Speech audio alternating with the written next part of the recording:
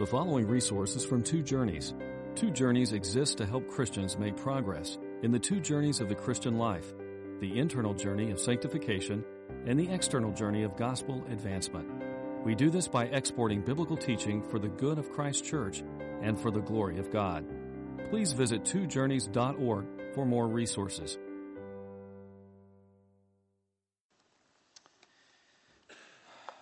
Well, the Scripture divides into two great categories, and we've heard this before. There's milk and there's meat. And milk is the simple doctrine of the Bible, and the centerpiece of milk is the gospel of Jesus Christ.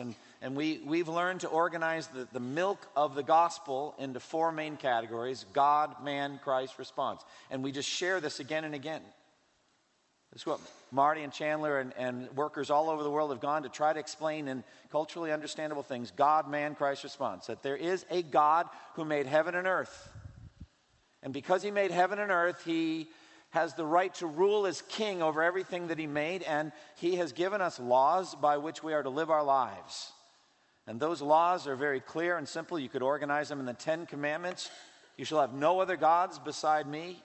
You shall not make any idols. You shall not take the name of the Lord your God in vain. Remember the Sabbath by keeping it holy. Do all your work in 6 days and rest on the seventh. For God made heaven and earth in 6 days and rested on the seventh. Honor your father and mother.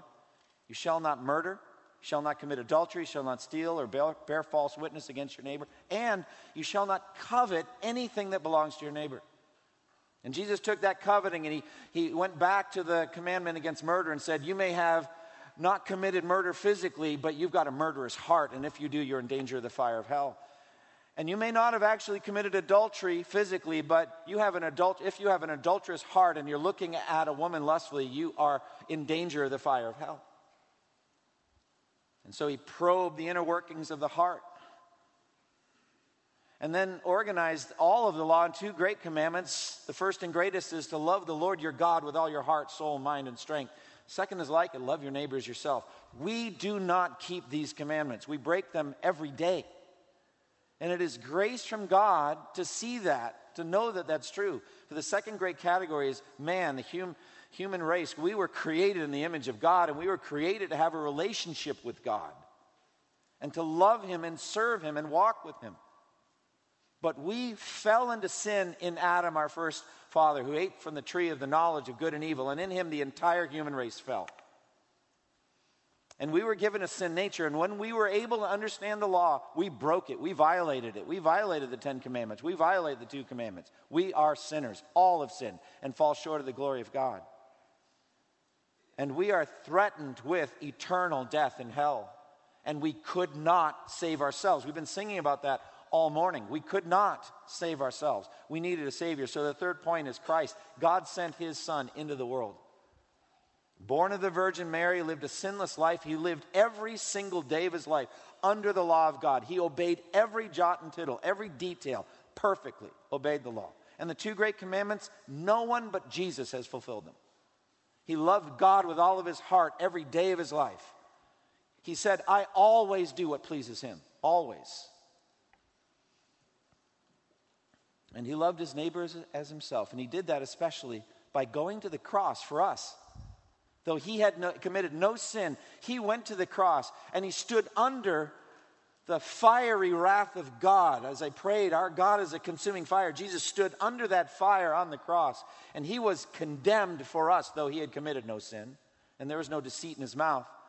God made him who had no sin to be sin for us, so that in him we might become the righteousness of God. And he offers to us freely a gift of righteousness and full forgiveness of all sins. And we are able to access that, fourthly, as we respond in repentance and faith.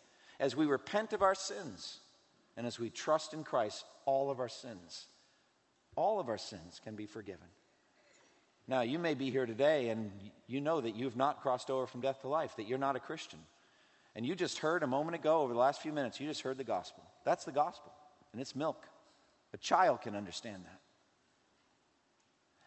And even now, as you hear what I've said since I've been up here, if you will look to Christ with the eyes of your heart, if you'll look to Christ crucified and resurrected, and you see a Savior, and you look to the law, and you know that you're guilty, that you have sinned, even now, you don't have to move a muscle. If you'll just trust in Jesus, all of your sins will be forgiven.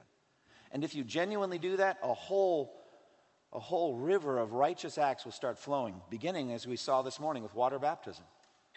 And then a commitment to walk in newness of life. That's Christianity. And that's milk. Anybody can understand that. But then there's meat. And what is meat? Meat is the harder stuff in the Word. The Word teaches us things that are hard to understand. 2 Peter 3. Peter said that about Paul's writings. He writes some things that are hard to understand. That's the definition of meat to me. There are truths that are beneficial. God has told, He wants us to know them, but you need spiritual teeth to chew them. It takes a while to get it, to understand it. I find it ironic that Peter said some things Paul wrote are hard to understand. Some of the hardest statements in the New Testament are written by Peter. So Peter also writes some things that are hard to understand. That's meat. Now, when we come to eschatology, when we come to end-time teaching, that's meat. It is hard to understand. And I was in my office just half hour before, or 20 minutes before, the service began. And I just wrote out why. Why is eschatology hard to understand? Here's 6 reasons. It's not even in the sermon. We have no hope of finishing Daniel, but I'm going to try. Number 1, eschatology is hard to understand because God intends it to be hard to understand. It's not an accident. It's not like if only he could learn to make it simpler, etc. He intends to speak to us in language difficult to understand. He wants only the believers to get it. He could have written out such an accurate chronology with names and dates. Don't think he can't do it. Daniel 11 is the most astonishing chapter in the Bible, displaying God's ability in detail to predict the future. There are something like 106 uses of the helper word will in the NIV 84, that shows future. This will happen, that will. 106 times the word will appears in that chapter. God is showing off. He can give meticulous details about future events.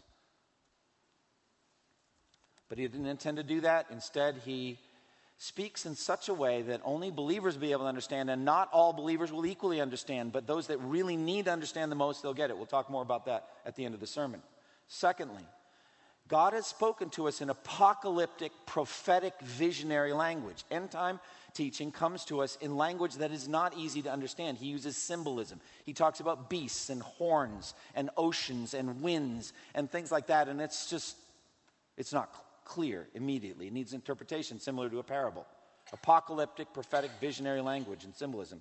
Thirdly, he has scattered the salient points in scriptures in different places in the scriptures. So you have to put them together. You have to reach over to Matthew 24 for some of this, and to 1 John 2, and to Daniel 7, and definitely a lot of things coming from Revelation to put the whole thing together. It's scattered, so you have to do the work of theologians to put things together. Fourth, we have this problem of type and fulfillment. Things get acted out in time that are dress rehearsals of the final, and many people kind of get off the highway at that point and just say, that's it. But no, that isn't it. That's just a type or an acted out drama of something that's yet to come. And so like the destruction of Jerusalem in 70 AD was not the end. Clearly not. There's been almost 20 centuries of history since then. But many commentators, godly commentators, will just get off the highway at that point and say that was all talk. Matthew 24 is talking about the destruction of Jerusalem, and there's nothing else to say. Well, that's not true. So types, fulfillment, as it was in the days of Noah, so it will be at the coming of the Son of Man. Things that are acted out. Many antichrists, but one final antichrist. So you get lots and lots of these dress rehearsals. Hitler was a dress rehearsal, very tragic and difficult, but he was not it. He died in the bunker, and history's continued. He was an antichrist, but not the antichrist. So we get these things. And then 6, we have a complex story being told. Or 5th, sorry. See? Can't even read my writing. Complex chronology. Complex. This is a hard story to follow. It's not easy to understand. Okay, number 6, which isn't even on the sheet. I just thought of it in the pew. you have to marry together current events and exegeted scriptures. You have to line them up. When you see standing in the holy place, the abomination of desolation, spoken of by the prophet Daniel, there it is. There's in one verse the marrying together of current events with scripture. Hard to do. And many generations have sought to do it, and because of so many misfires and predictions that didn't come true and all that, some people just want to kick out of the whole thing. All right, now I get to begin my sermon. All right, for the second week, we're looking at just the big picture of eschatology. We've stepped away from the series I'm doing in the book of Revelation. Revelation 12 and 13, we're right in between those. And I'm advocating here that Christianity is a unique religion in the world. This is apologetic material. When you are talking to Muslims, when you are talking to atheists, when you are talking to Buddhists, this is a weapon of truth you can use. Christianity is the only prophetic religion in the world, ultimately. You could argue Judaism, but when they stopped seeing in Christ the fulfillment of all the prophecies, they kicked out of that. They got off the highway at that point. There are some pseudo-Islamic prophecies, but the more you research them, they just go away. They're not true. Buddhism, Hinduism doesn't even make an attempt because they don't care about current events at all. They're trying to get out of this world, this evil world, by denial and saying it's all an illusion. So they're not even trying to make those kinds of predictions. Christianity alone does this, and God said again and again in the book of Isaiah, He does this, and He's the only one that can do it. Isaiah 46:10, I make known the end from the beginning, from ancient times, what is still to come. I say, my purpose will stand, and I will do all that I please. Isaiah 46:10. He's saying the only one who can do it. Now there he's talking about Cyrus the Great and Persia and all that, but it's just a general principle. It's just true. He's the only one that knows the future. And then again, Isaiah 14:26 and 27, as we've quoted many times. This is the plan determined for the whole world. This is the hand stretched out over all nations. For the Lord Almighty has purposed, and who can thwart him? His hand is stretched out, and who is able to turn it back? So God makes a plan, and then his sovereign power orchestrates that plan will certainly take place. And Christianity is the only religion that can do this. Now, in Revelation 12, we saw in that apocalyptic visionary style of writing, a red dragon, who we are told plainly is the devil, Satan, that ancient serpent who leads the whole world astray, pursuing a woman who's in a glorious, radiant kind of depiction at the beginning of the chapter, who I think is best interpreted as Israel because she gives birth to the male child, and from the Jews came the human ancestry of Christ, who is God over all forever praised. But because she's so radiant and glorious, it's like heavenly kind of Zion who gives birth to children, and those children are believers, Jew and Gentile alike, believers in Christ. And at the end of Revelation 12, the dragon, Satan, pursues the woman and her children. Revelation 12:17 says, the dragon was enraged at the woman and went off to make war against the rest of her offspring, those who obey God's commandments and hold to the testimony of Jesus. And that rage has been going on for 20 centuries. There's been tribulation in every single century, and so that's that recapitulation. As it was, so it will be. It's happening all the way through, but there's a great ramping up at the end, such that Jesus said in Matthew 24:21-22, for then there will be great distress, or great tribulation, unequal from the beginning of the world until now, and never to be equaled again. If those days had not been cut short, no one would survive. But for the sake of the elect, those days will be shortened. So days of tribulation so great, nothing like them has ever been seen in the history of the world. And that does not line up with the events of the destruction of Jerusalem and the temple in AD 70 by the Romans. The Romans did that all the time. Yeah, they killed a lot of Jews, but that just doesn't line up. There is a yet future suffering that's coming. Now, that section of Revelation 12 ends with the dragon in Revelation 13:1 standing on the shore of the sea. And what we're going to see in Revelation 13:1 when I resume preaching through Revelation, a beast coming up out of the sea. And he had 10 horns and 7 heads with 10 crowns on his horns, and on each head a blasphemous name. So this is culminating in the Antichrist who is coming, and that's what we're getting ready to try to understand. The beast is an empire, culminating in one ruler who rules over that empire, that wicked empire, who will enact these great persecutions in the name of the devil, though he doesn't understand he's doing it in the name of the red dragon. So the image of a beast emerging from the sea, terrifying and powerful, who assaults the people of God and in some sense is able to conquer them, that image comes directly from the book of Daniel. So we're going to look at Daniel this morning and get as far as we can. So I'd like to ask that you turn in your Bibles to Daniel chapter 7. We're going to begin there with the image of the beast from the sea and the little horn.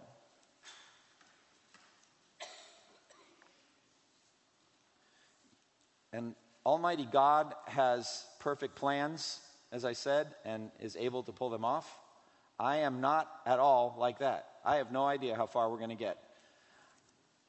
When this app tells me it's time to stop, I'm going to stop.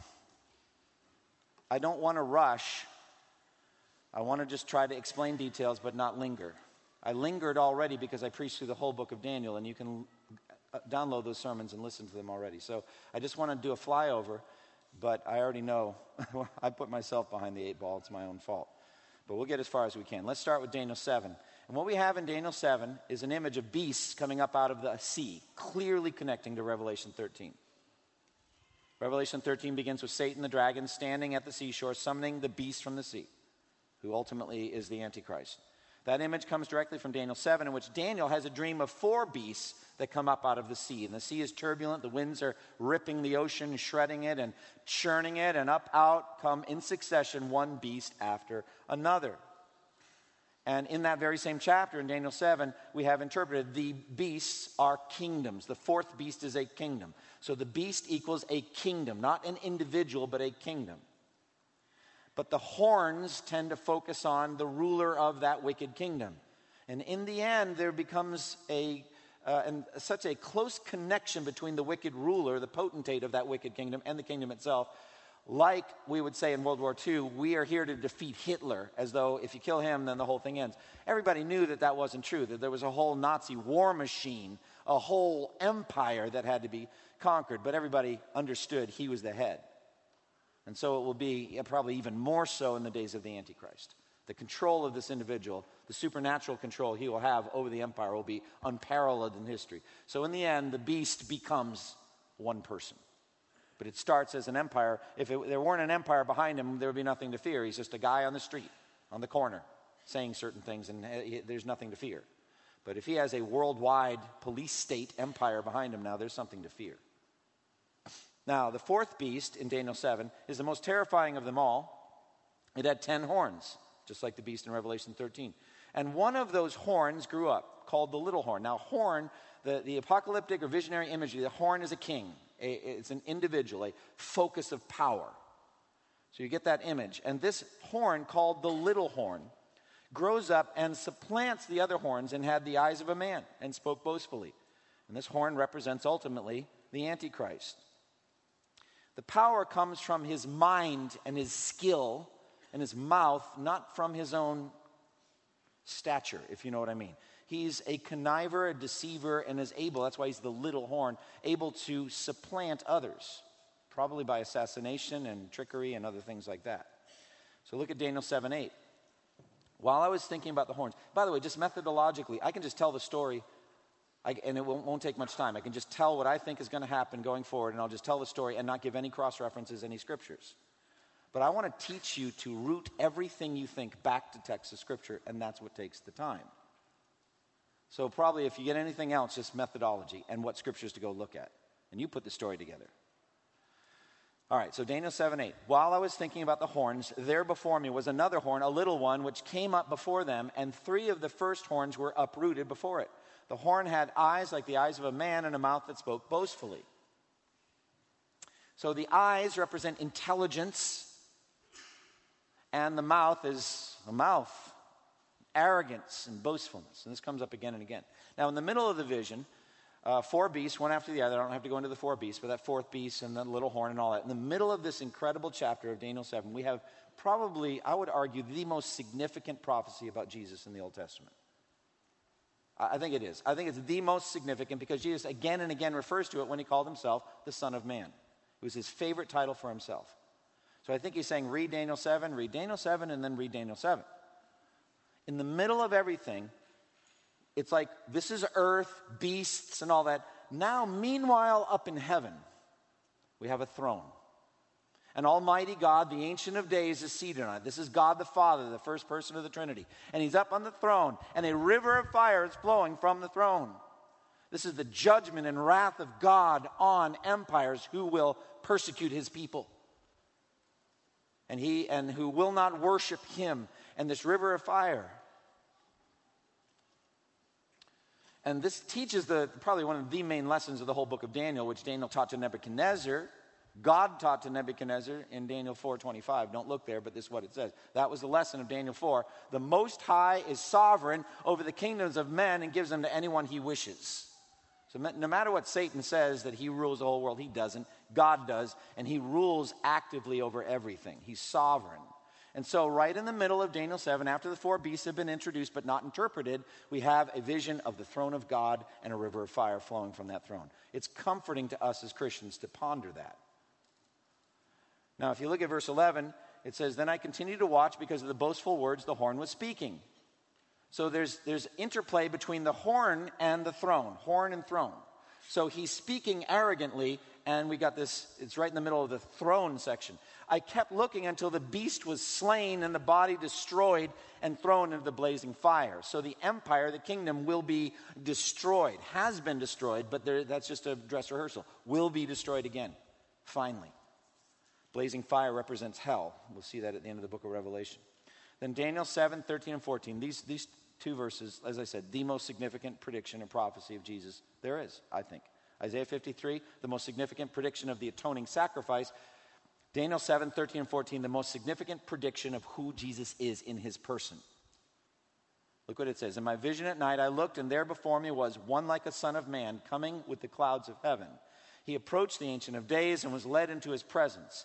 He was given authority, glory, and sovereign power. All peoples, nations, and men of every language worshiped him. His dominion is an everlasting dominion that will not pass away, and his kingdom is one that will never be destroyed. That is Jesus, the second person of the Trinity, coming into the presence of the first person of the Trinity and receiving from him all authority in heaven and earth, as we know in the Great Commission. Receives it from him, and he has the right to set up a kingdom that will never end. And all peoples and nations and men of every language will worship him. Now we Trinitarians, we who believe in the incarnation, that Jesus actually is both human, he's a son of man, he's also son of God, he's the only explanation for this vision. He is God worthy of worship, but he is not God the Father. He's not the ultimate Father, King God. He is like him and receives the right to be worshiped, but he's a separate person. Also, keep in mind, what is given to the Son of Man is the very thing the little horn wants. The little horn and the dragon, frankly, wants this. Authority, glory, sovereign power, all peoples, nations, men of every language to worship him. They're in direct competition for that. But Jesus is going to win. Amen? He's going to get it. The Antichrist is not going to get it. So the vision then focuses on the fourth beast and the little horn. The key aspects of the little horn are his astonishing arrogance and blasphemy and his small stature rising up to dominate. The power God gives him to attack the people of God and defeat them, slaughter them for a short time. Look at verses 19 through 22. Then I wanted to know the true meaning of the fourth beast, which was different from all the others and most terrifying, with its iron teeth and its bronze claws, the beast that crushed and devoured its victims and trampled underfoot whatever was left. So that's a description of the worldwide empire, first Rome, but as it was in the days of Rome, so it will be at the coming of the Son of Man. It's going to happen even worse then. Imagine a Gestapo-like police state that can crush any opposition in the world. First armies on the field, and then individuals and their personal freedoms. That's what we're talking about. Terrifying. Verse 20, I also wanted to know about the 10 horns on his head, and about the other horn that came up before which 3 of them fell, the horn that looked more imposing than the others, and that had eyes and a mouth that spoke boastfully. As I watched, verse 21, this horn was waging war against the saints and defeating them. Now, that's probably the point of all the warnings. Jesus said, when you see your brothers and sisters getting slaughtered, you're going to be tempted to abandon your faith in me. Don't. I've told you ahead of time it's going to happen. I am the resurrection and the life. They will live forever. They'll be given martyrs' welcomes into heaven, and they'll shine like the sun in the kingdom of their Father. Don't fear. Don't lose your faith. When this starts to happen, be strong and know I told you ahead of time. So he says the beast is given power to wage war against the saints and to defeat them physically on earth. Until, what a blessed word that is, until the Ancient of Days came and pronounced judgment in favor of the saints, like the ruling came down from the Supreme Court, the supremest of all Supreme Courts, in favor of the saints. Your days, O Antichrist, are done. In favor of the saints of the Most High, and the time came when they possessed the kingdom. So the little horn's waging war, and the Antichrist are going to kill many, like he killed the 2 witnesses. We already saw that in Revelation 11. Very powerful witnesses, but it's the beast from the abyss that rises up, overpowers them, and kills them. He's got the power to do that. God gives it to him.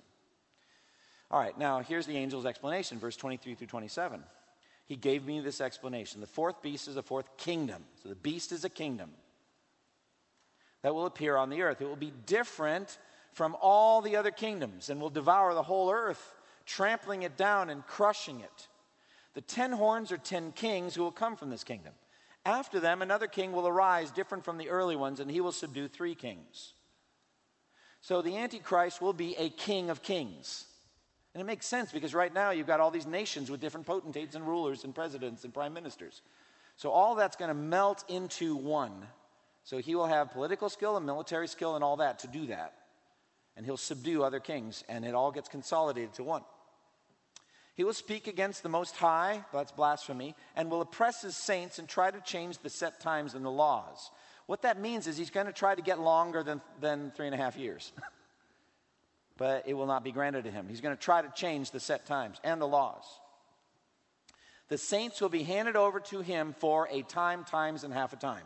Best way to interpret that from Daniel 4 is 3.5 years. A time, year, times, years, half a time, half a year added up.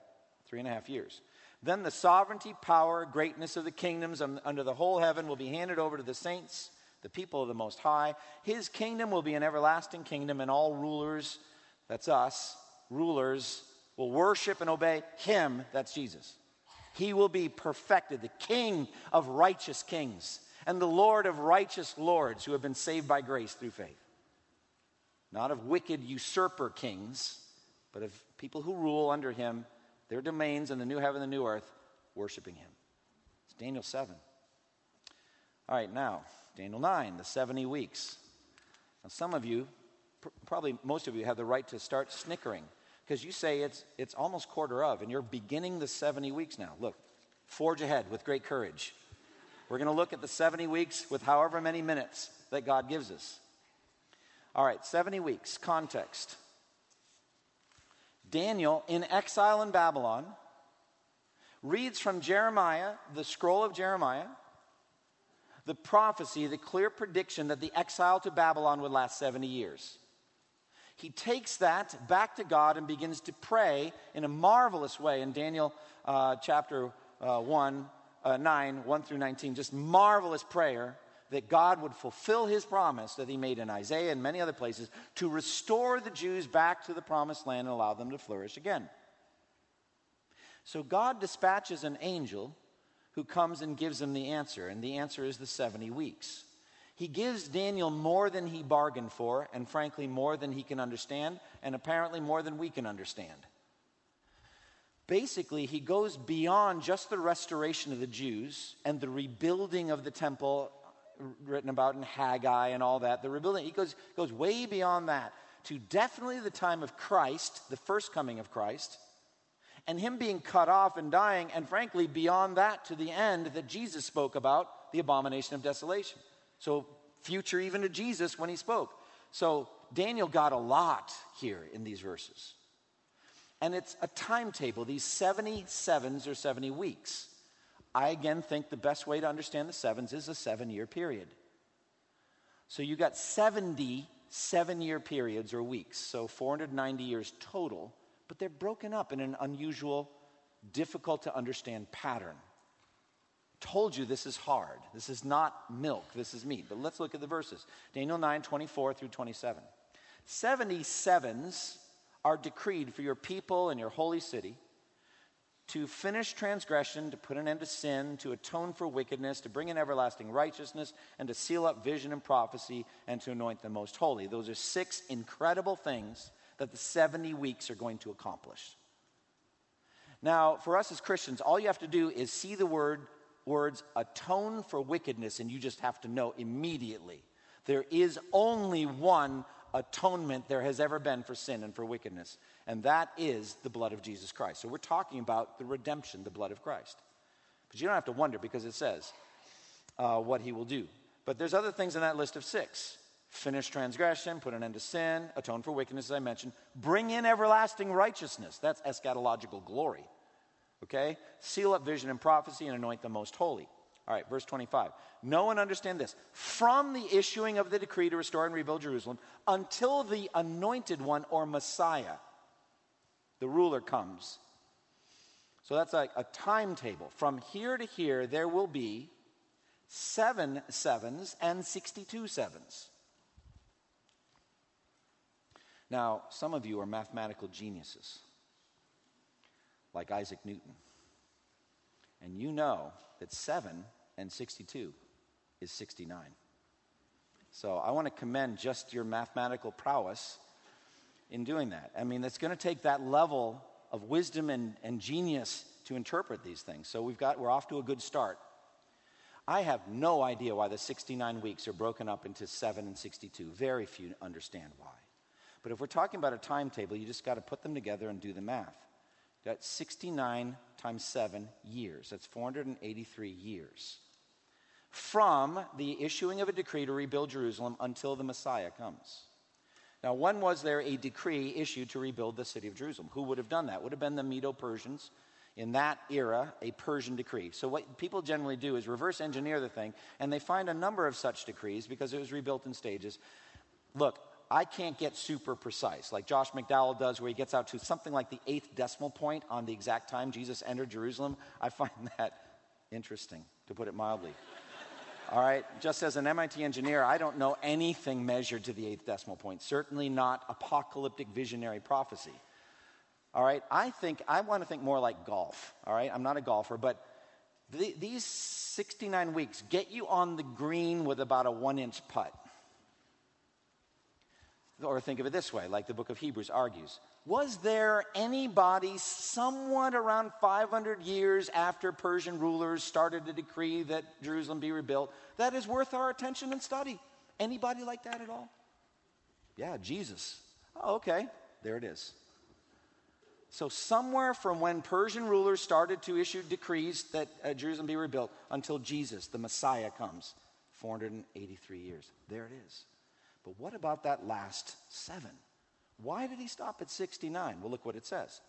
It will be rebuilt, Jerusalem will be rebuilt with streets in a trench, but in times of trouble. After the 62 sevens, after the 69 sevens, really, the Messiah will be cut off and have nothing. To me, as a Christian, I feel it's easy to interpret that as the death of Jesus, rejected by the Jewish nation, that they turned their backs on him and he had no allegiance from the Jews. The people of the ruler who will come will destroy the city of Jerusalem, and the sanctuary. They're going to destroy the sanctuary. This happened multiple times, not just once. The end will come like a flood. War will continue until the end, and desolations have been decreed. That's a generalistic statement, similar to Jesus' statement in Matthew 24. There'll be wars and rumors of wars. All these are just the beginning of birth pains. That covers the intervening time between the 69th week and the final 70th week. So it's just... history is going to unfold. Wars and rumors of wars. Now we get to verse 27. He will confirm a covenant with many for 1 7-year period. In the middle of the 7, okay, I need you math geniuses to help me again. What is half of 7? Okay, don't answer too quickly. All right, because I'm tricky. I'm a very tricky individual. But what is 7 halves? 3.5. And we're going to see that that again and again, that 3.5, that time times and half a time, 1260 days, 42 months. It's just the same thing again. But in the middle of the 7, he will put an end to sacrifice and offering. Either that's already happened or it's yet to come. If it's yet to come, that means there will be animal sacrifice and offering being established in a temple. Those are your options. And on a wing, some versions interpose of the temple, sometimes it just says a wing, he will set up an abomination of desolation until the end that is decreed is poured out on him. That's what Jesus was talking about. And he said, when you, the reader of Daniel, read with understanding. It's not easy to understand.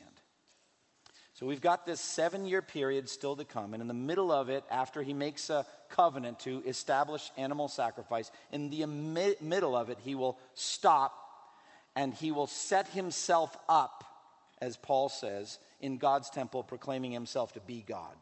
That's the 70 weeks. Let me push a little bit to Daniel 10 and 11. At Daniel 10, I'm only going to say a few things about Daniel 10. We meet a mighty angel who comes and gives him a revelation, similar to the mighty angel in the book of Revelation. Okay? And he comes and effectively tells Daniel all the content of Daniel 11 and 12. So the mighty angel comes, and in Daniel 10:14, he says, if you look at that, Daniel 10:14, it says, now I have come to explain to you what will happen to your people, the Jews, in the future, for the vision concerns a time yet to come. So he's predicting the future. He introduces also Daniel to the name of the archangel Michael, who he designates as the special prince and archangel who protects the Jews as a nation. He is the same one that fought the red dragon in Revelation 12 that we talked about last time. Now, Daniel 11 is basically many antichrists and then pointing to one final antichrist who will come. Daniel 11 covers the history of the Jews under the domination of Gentile kings, first the Persians very briefly, and then the Greeks. So you have Persians and Greeks in Daniel 11. The Greeks were the successor of the first Greek king, Alexander, who rose to a height of power, and the height of his power he was cut off, and his kingdom divided into 4s. This is true history. His 4 generals, he had no sons, Alexander, so it was given to his 4 generals. 2 of them in particular rule over what we know as modern-day Palestine, or the Promised Land. The kings of the north were the Seleucids, who ruled over the Syrian area, similar to where you guys are ministering, the kings of the north. The kings of the south were the Ptolemies, who ruled over Egypt and whatever. They would meet, basically, in battle again and again and again in Israel, in Palestine. So the Jews were like trampled on by these Greek kings as they fought each other for control. But that fight becomes an acted-out drama that gives us a picture of the future Antichrist that's yet to come. That's how you interpret Daniel 11. It's not easy to interpret, but that's what's going on. In the middle of that chapter, if you look at Daniel 11, 36 and 37, one of these Greek kings, a literal king, who earlier in the chapter we can identify as Antiochus IV, called Epiphanes, because he claimed to be a god, a literal king, lived about 2 centuries before Christ, a Greek king. He was arrogant and blasphemous and openly defiled the Jewish temple by erecting a statue of Zeus and offering pig's blood in the Holy of Holies. Open blasphemy, a dress rehearsal of the Antichrist, but he is not the final Antichrist. He was actually just a minor Greek king who then died, and that was that. It was just a drama that was acted out. But his activities are predicted both in Daniel 8, Daniel 11.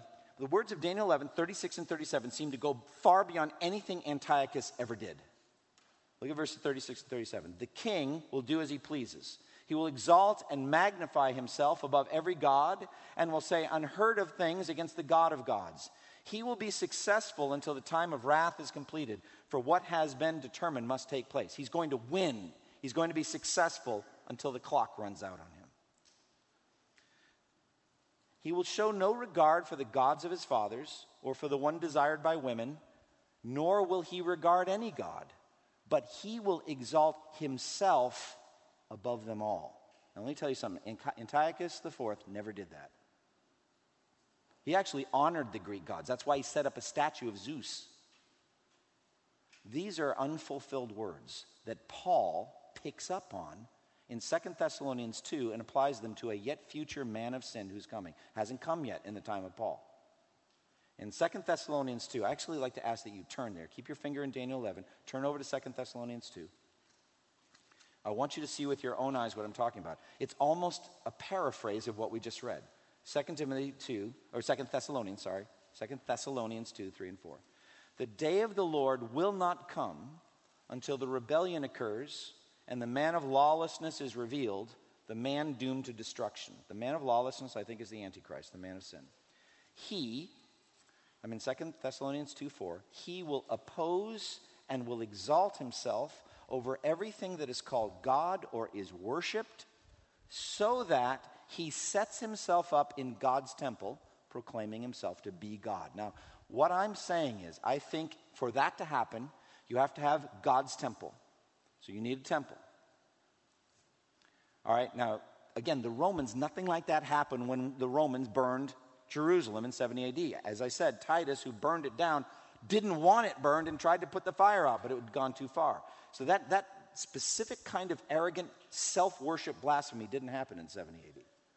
So it's yet to come. He's going to set himself up in God's temple, proclaiming himself to be God. Here's what I want to say. Bringing in from the book of Hebrews, God will never again accept animal sacrifice. Never. The blood of bulls and goats is done as far as God's concerned. But that doesn't mean there won't be a temple built. So I tend to put air quotes around this thing. He will set himself up in God's temple, supposedly God's temple, the temple the Jews are honoring, that they want rebuilt, proclaiming himself to be God. He is not God any more than that building is God's temple, but that's what they think. And because they think that, it actually is a good platform for incredible blasphemy.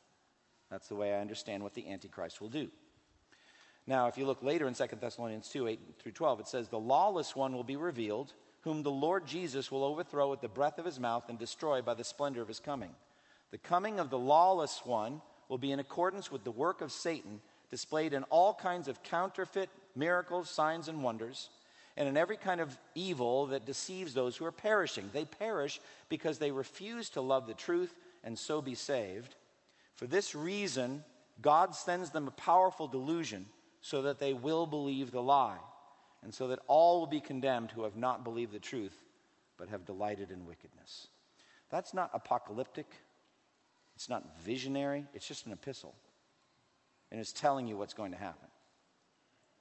There is this man of sin coming. He's going to set himself up in God's temple. He's going to proclaim himself to be God. He's going to do signs and wonders, and people will be deceived by it and worship him. And then Jesus is coming back, and he's going to destroy him. So all of that is flowing from Daniel 11. Now we have Daniel 12. Let me just cut quickly to the chase on Daniel 12. And I'll probably circle back next time I preach Daniel 12. Let me just tell you simply what's going to happen. And I'll give you details next time, but here's what I think. At the end of Daniel 12, which you heard read, which Zach read for us, you have a counting of days. And the angels are asking, how long is it going to be? They're always asking, how long, how long, how long? And we are told in every case, we cannot know the exact time of the end. Well, here's what I'm going to assert. Pastor of First Baptist Church in Durham, North Carolina, is saying, there will be a generation of Christians that will know the exact day of Jesus' return. I think that's what this is teaching. I'm not saying you or I know it. I'm not setting a date. What I'm saying is that this 42-month period, this 1,260-day period, this 3.5-year period has been spelled out again and again and again and again so clearly that we are waiting for something like that to happen. Jesus told us when the abomination of desolation is set up, start the clock. So it's like this kind of meter-length thing coming from the Bureau of Standards and Measures. We don't know where to lay it down, but when we get the start point, then we'll know how long it's going to be for Jesus to return. Even more fascinating, at the end of Daniel 12, there's 1,290 days, that's 30 more days, and 1,335 days, that's 45 more days beyond that. Who knows? Who knows? Who knows? And Daniel was interested, and he asked, and he said, I don't get it. And he said, Daniel, it's not for you. Close it up and seal it until the time of the end. The people who live then, they'll understand. So when you see the abomination of desolation, start the clock. And if you're living in those days, that if they had not been cut short, no one would survive, but for the sake of the elect, those days will be shortened, you'll want to know how many more days we have to go through, because it's going to be so horrible. And you will get to know. Now, here's my final word. This is my favorite part. And you guys, I've pushed you a little bit. I'm going to push you one more minute. Do you remember how Jesus said, as it was in the days of Noah, so it will be at the coming of the Son of Man? Okay? I want you to turn to Genesis chapter 7. Genesis chapter 7, and look at verse 4.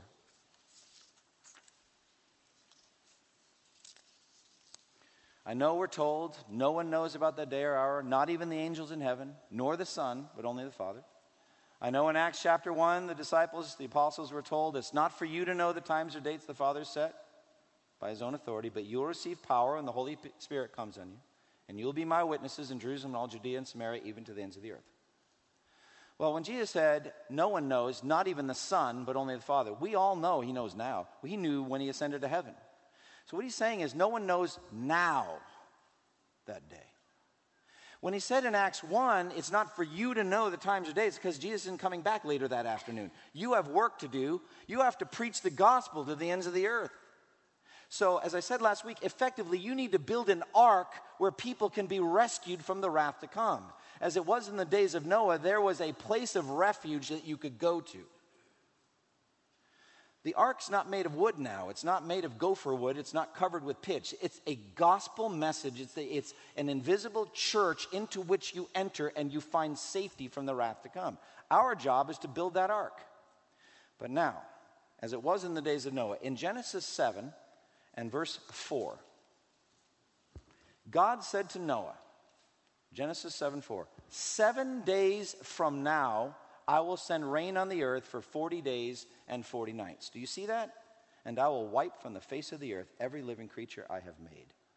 7 days from now. A week before that statement was made, did Noah know the exact day of the flood? No. What was he supposed to do? Finish the ark. A month before that statement, did he know the exact day of the flood? No. Finish the ark. A year before, he didn't know. Finish the ark. Let me ask you a question. After that statement was made, 2 days later, did he know the exact time the flood would come? Oh, yes. It's coming in 5 days. And the next day, it's coming in 4 days. And the next day, it's coming in 3, 2, 1. Today, the flood comes. And so it did. So, as it was in the days of Noah, I believe there will be a counting down. It's not for us. I don't see the abomination of desolation. It's not been set up. It's not the Roman Catholic Church. It's not other cults or false leaders. It's not that. Our job is to build the ark, to preach the gospel until the Lord returns. But there will be a generation that will need to know. And they'll understand the 1,260 days. They'll understand the 1,290 days and the 1,335 days. Close with me in prayer. Father, we thank you for the details that we've studied in the book of Daniel today, getting ready for Revelation 13. Lord, I thank you for all the things that we can learn from studying this incredible prophet. I thank you for the things that we learn in the book of Revelation. Give us perseverance to be able to chew on the meat and swallow it. Help us to put together a chronology and an understanding of what's yet to come. But in the meantime, oh God, help us to build that ark. Help us to be like Marty and Chandler and like godly parents that were raising Matt and others. Lord, help us to do our role of leading people to Christ. We pray in Jesus' name. Amen. Would you stand with us this morning? Thank you for listening to this resource from twojourneys.org. Feel free to use and share this content to spread the knowledge of God and build His kingdom. Only we ask that you do so for non-commercial purposes and in accordance with the copyright policy found at twojourneys.org. Two Journeys exists to help Christians make progress in the two journeys of the Christian life, the internal journey of sanctification and the external journey of gospel advancement. We do this by exporting biblical teaching for the good of Christ's church and for the glory of God.